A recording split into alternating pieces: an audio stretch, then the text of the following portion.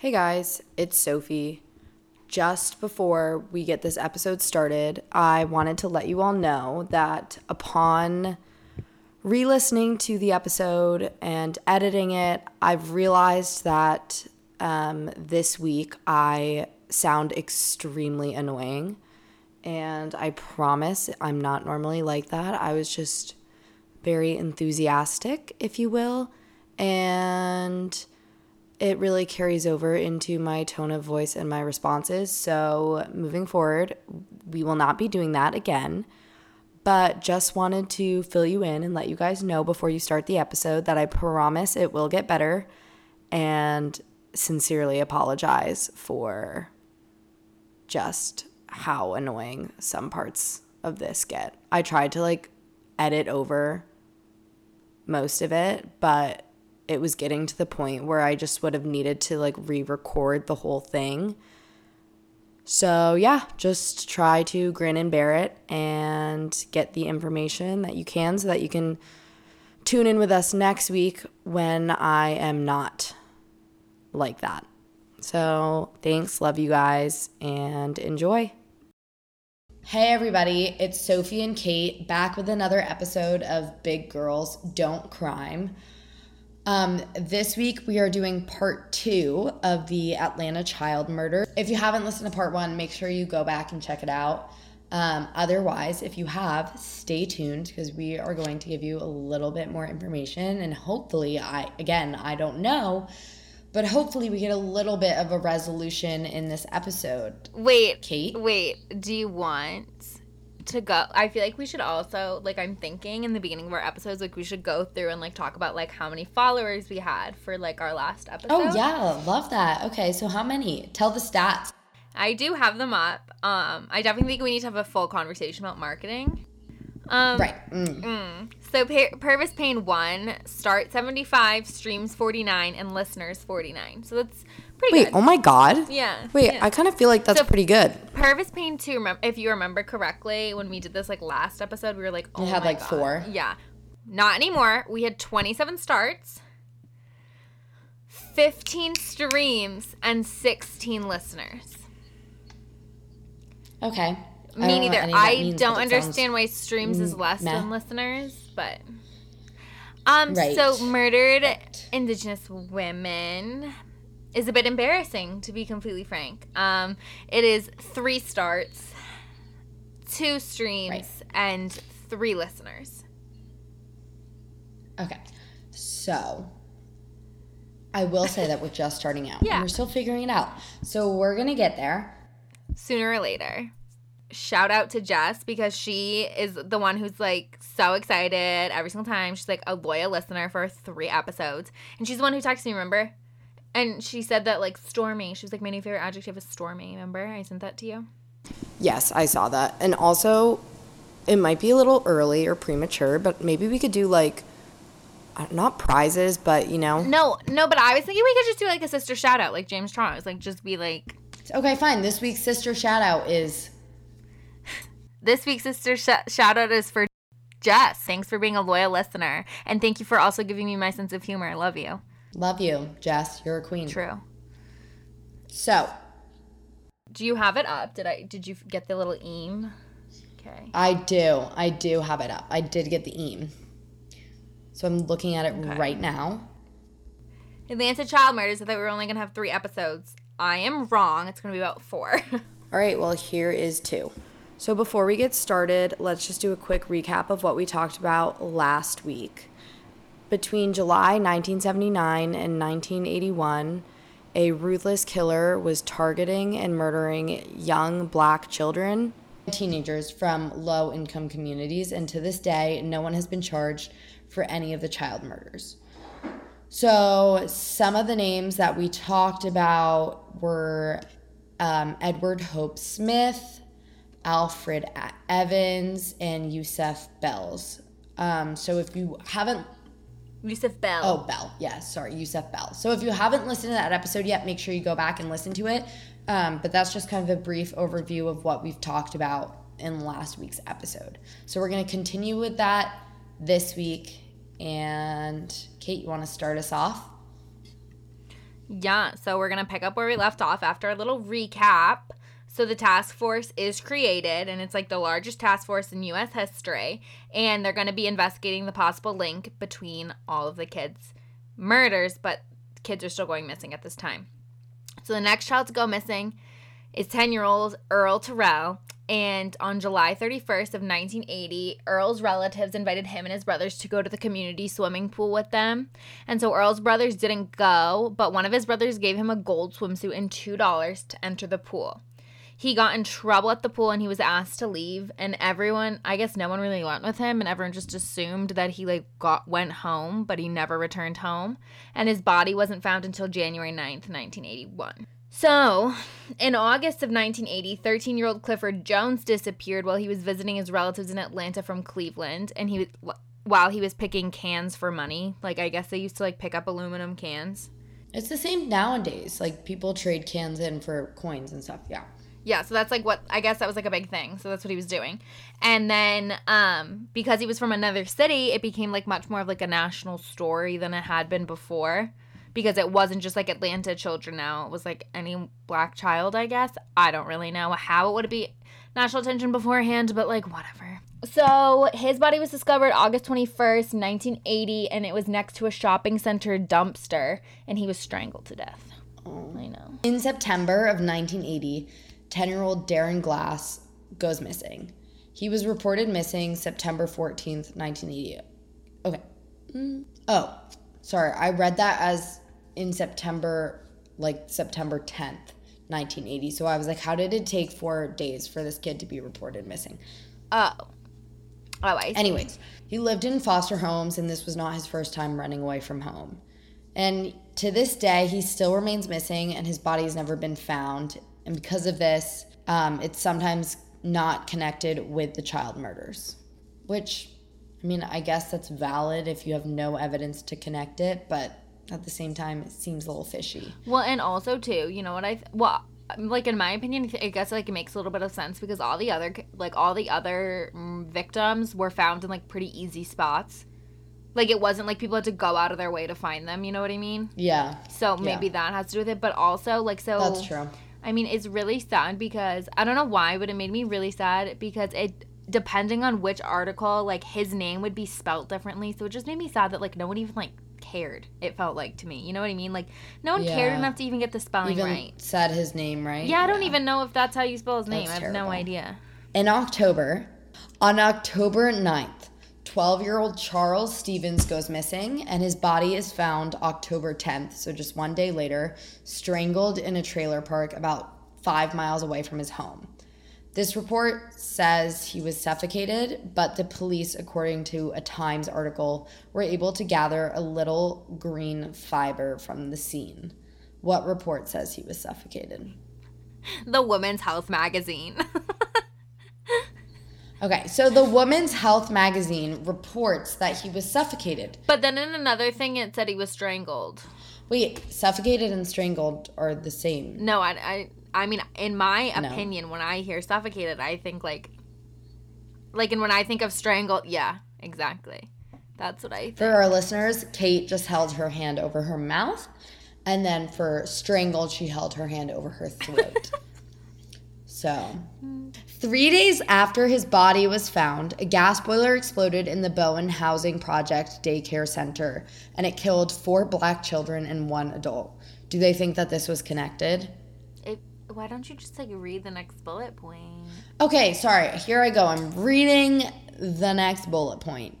This is a quote from Kate's notes. Quote, authorities tried to tell people it was unrelated, but they were end quote. So,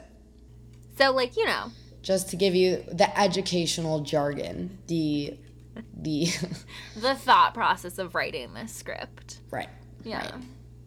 So the next kid to go missing was 9-year-old Aaron Jackson. He was a 4th grader at John Wesley Dobbs Elementary School, and he lived with his father, who was a $5 an hour construction worker, as well as his 2 older half-sisters. So typically he would roam around for days at a time, and he would go wherever he could find a meal.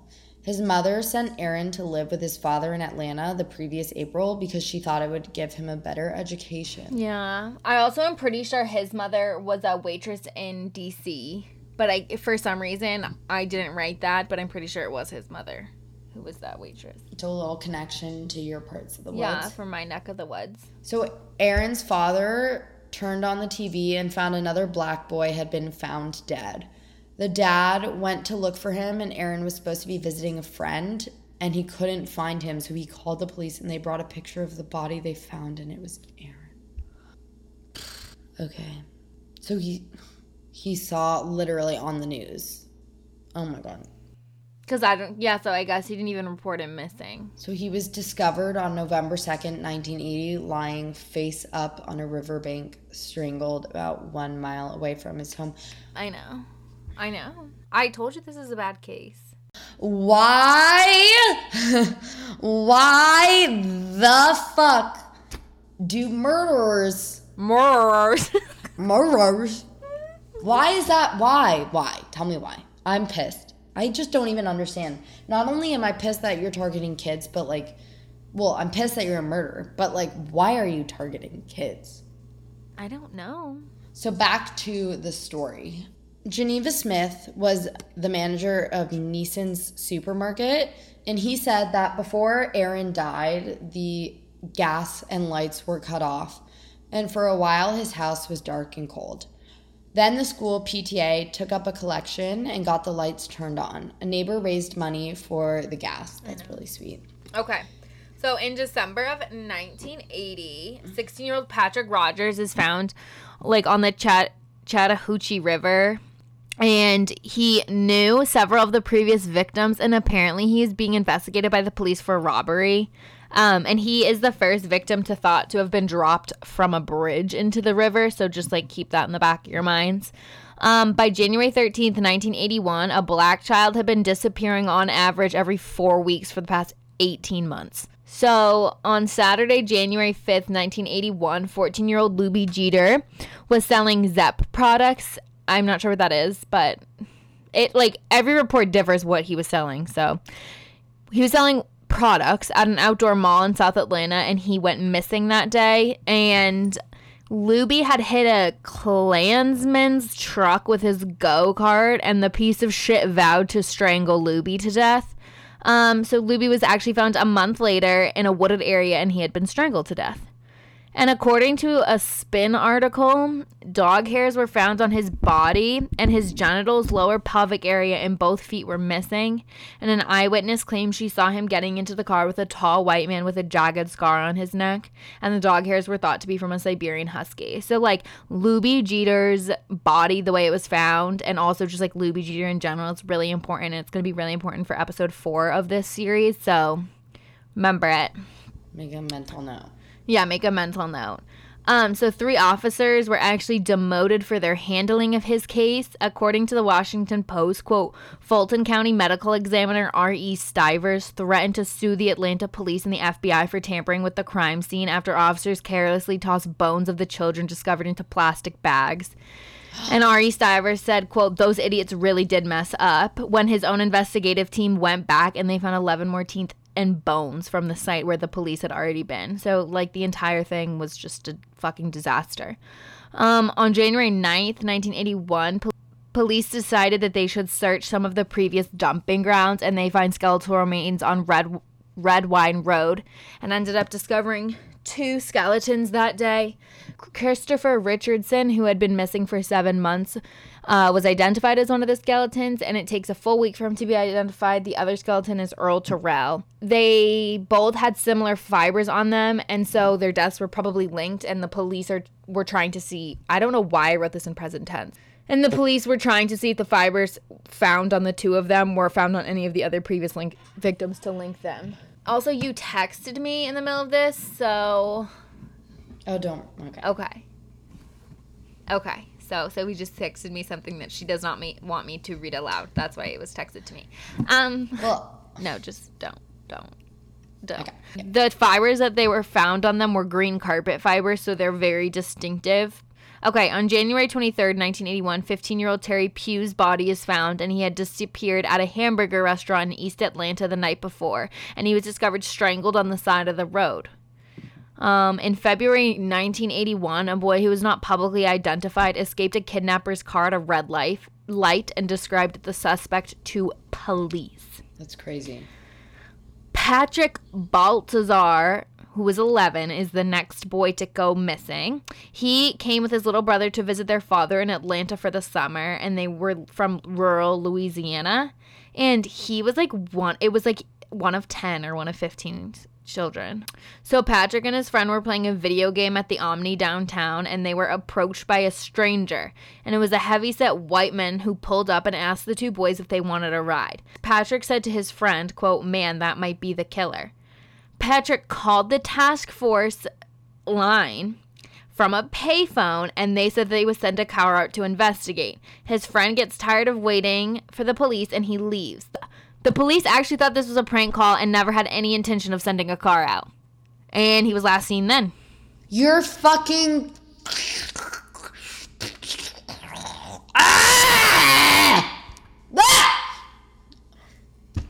I know. God, imagine the work that they had to go through after this call. They had just taken it seriously, showed up that 2-minute drive over there to be like, okay, these kids are playing a prank. I'll just check it out anyways. Would have saved them a lifetime. Wait, I don't know if we've talked about this story, but I feel like this is very reminiscent of this story. So when me and Sophie came home from Jordan, we had both not really drank that much. We were both of age, though. Yes, we were both of age, but we hadn't drank that much when we were in Jordan. So when we came home, we had very low alcohol tolerance. So Sophie came and visited me, and we visited our friend, Beep Beep. I don't feel like saying his name in the podcast. My boss asked me if we hate him. She's like, she was like, so I get the sense that you hate that Trey character. And I was like, no. Honestly, I feel like so many people must be like, wow, they are so abusive to him, but that's just our relationship with him. But he's also abusive far more to us. Yeah, I agree. He's way more abusive to us, but low-key abusive. So don't talk about that night. That's so embarrassing. We have to crop that out either way, because I can't have people that I know listening to that. Being a lightweight is cheap. So True. The police wanted his parents to wait this is Patrick's parents. The police wanted Patrick's parents to wait 24 hours before reporting him missing, as they normally do. And his body ended up being discovered a week later behind a vacant building, and his stepmother was asked to come identify his body, which is fucking horrible.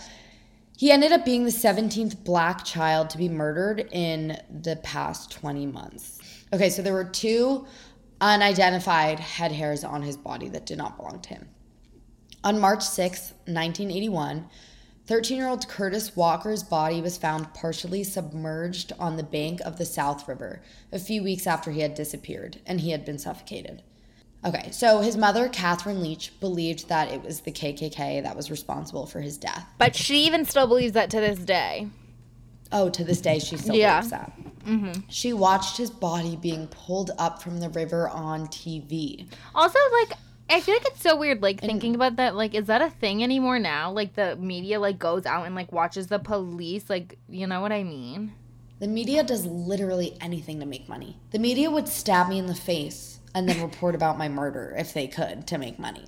So, yes, I really don't struggle. I do not struggle to believe that. No, I don't struggle to believe it. I struggle because I've never seen it. I'm saying, that's weird that, we have not seen that. Yeah, but... because everything's on social media now, so... I guess. True. So in March 1981, the media starts, of course, reporting about these fibers found on the victims. That same month, Frank Sinatra... What? Musical genius. I literally love Frank Sinatra. I think he's a genius. So Frank Sinatra and Sammy Davis Jr. have a benefit concert in Atlanta and raise $150,000 to help the city with their investigation. Muhammad Ali pledges $400,000. Ronald Reagan sends Vice President George Bush to Atlanta and he pledges $3 million in grants and federal emergency funds. And then on April 20th, 1981, despite all of this money that's being filtered into this project, Joseph Bell, who is 15 years old, is found in the South River.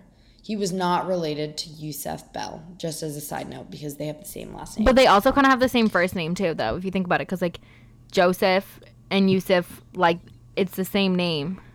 Is that the same name? Yeah, name? Yusuf is Joseph. Yusuf is the Arab. Yeah. Okay.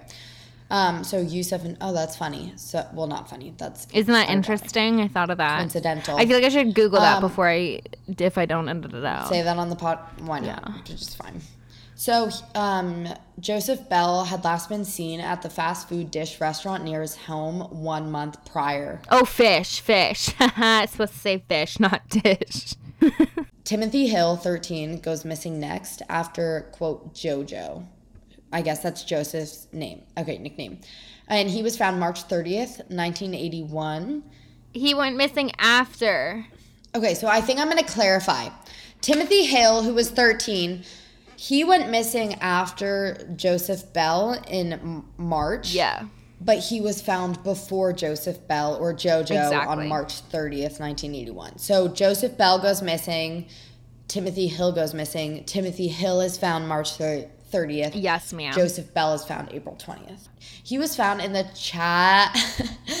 Chattahoochee River, and his cause of death was asphyxiation. You are slurring your words. He was found March 30th, 1981, in the Chattahoochee River, and his cause of death was asphyxiation. Over the next 2 months, people were disappearing more frequently, with almost a child disappearing every 10 days. So, however, the city instills a curfew for children from 10 p.m. to 6 a.m. And so at this time, the victims begin to get a little bit older. And most of these victims ended up being mentally disabled in some degree or way. And they were also like so much smaller in stature too. So it was like they wouldn't fight back. Yeah, easier to abduct, I guess. Yeah. So Eddie Duncan is the first adult. Okay, so also this is weird because the adults are hardly talked about, but they're always connected, but they're not ever talked about fully. You know what I mean? Yeah. Okay. So Eddie Duncan, he's the first adult to disappear, and he was 21, and he's found in the Chattahoochee River. The next victim is Larry Rogers, a 21-year-old who was found April 1981. He was last seen getting into a car with a black man, and he was discovered in an abandoned apartment building about 6 blocks away from his home. Next is Michael McIntosh, 23, found April 20th, 1981, and he was last seen 20 days before. His body was found in the South River. Jimmy Ray Payne, 21, was found April 28th, 1981. He was really small, and police think he was actually mistaken for a teenager, and he was found in the Chattahoochee River by 3 boys who were fishing in that area. John Porter, the oldest of all the victims, was 28, and he was discovered April 12th, 1981, and he was found stabbed in an abandoned lot. The fibers found on his body made the police hesitant to connect him with the other victims. William Barrett, 17, goes missing on May 11th, and he is found on May 12th, and he was strangled. Okay. So can we just, basically slurp all the water out of the Chattahoochee River and just call it quits? Well, wait, listen. So the police are this man is obviously paying attention to the news, because ever since the news reported that they're finding fibers on these kids, they start showing up in the river. So he's been throwing the bodies in the river to wash away the fibers. So then Mike McComas, which was one of the detectives, lived on a river, and he knew that if you threw something into the river and you don't get it into the mainstream of the river, it just comes right back to whatever side you threw it from.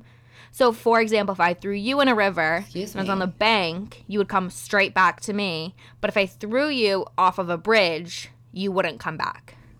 I get it, but I'm a little might use me, but okay. So wait, so they think that the perp wasn't throwing the bodies off the bridge? No, they think he was, because But wouldn't the body then not wash up if he had been throwing them off the bridge? No, it would, but it would wash up in the exact same. It would wash up in the same spot he threw them. So if he didn't throw them off the bridge, it would just wash up right where he threw them. And because he threw them off the bridge, they're washing up farther downstream. Exactly. Okay, I get it.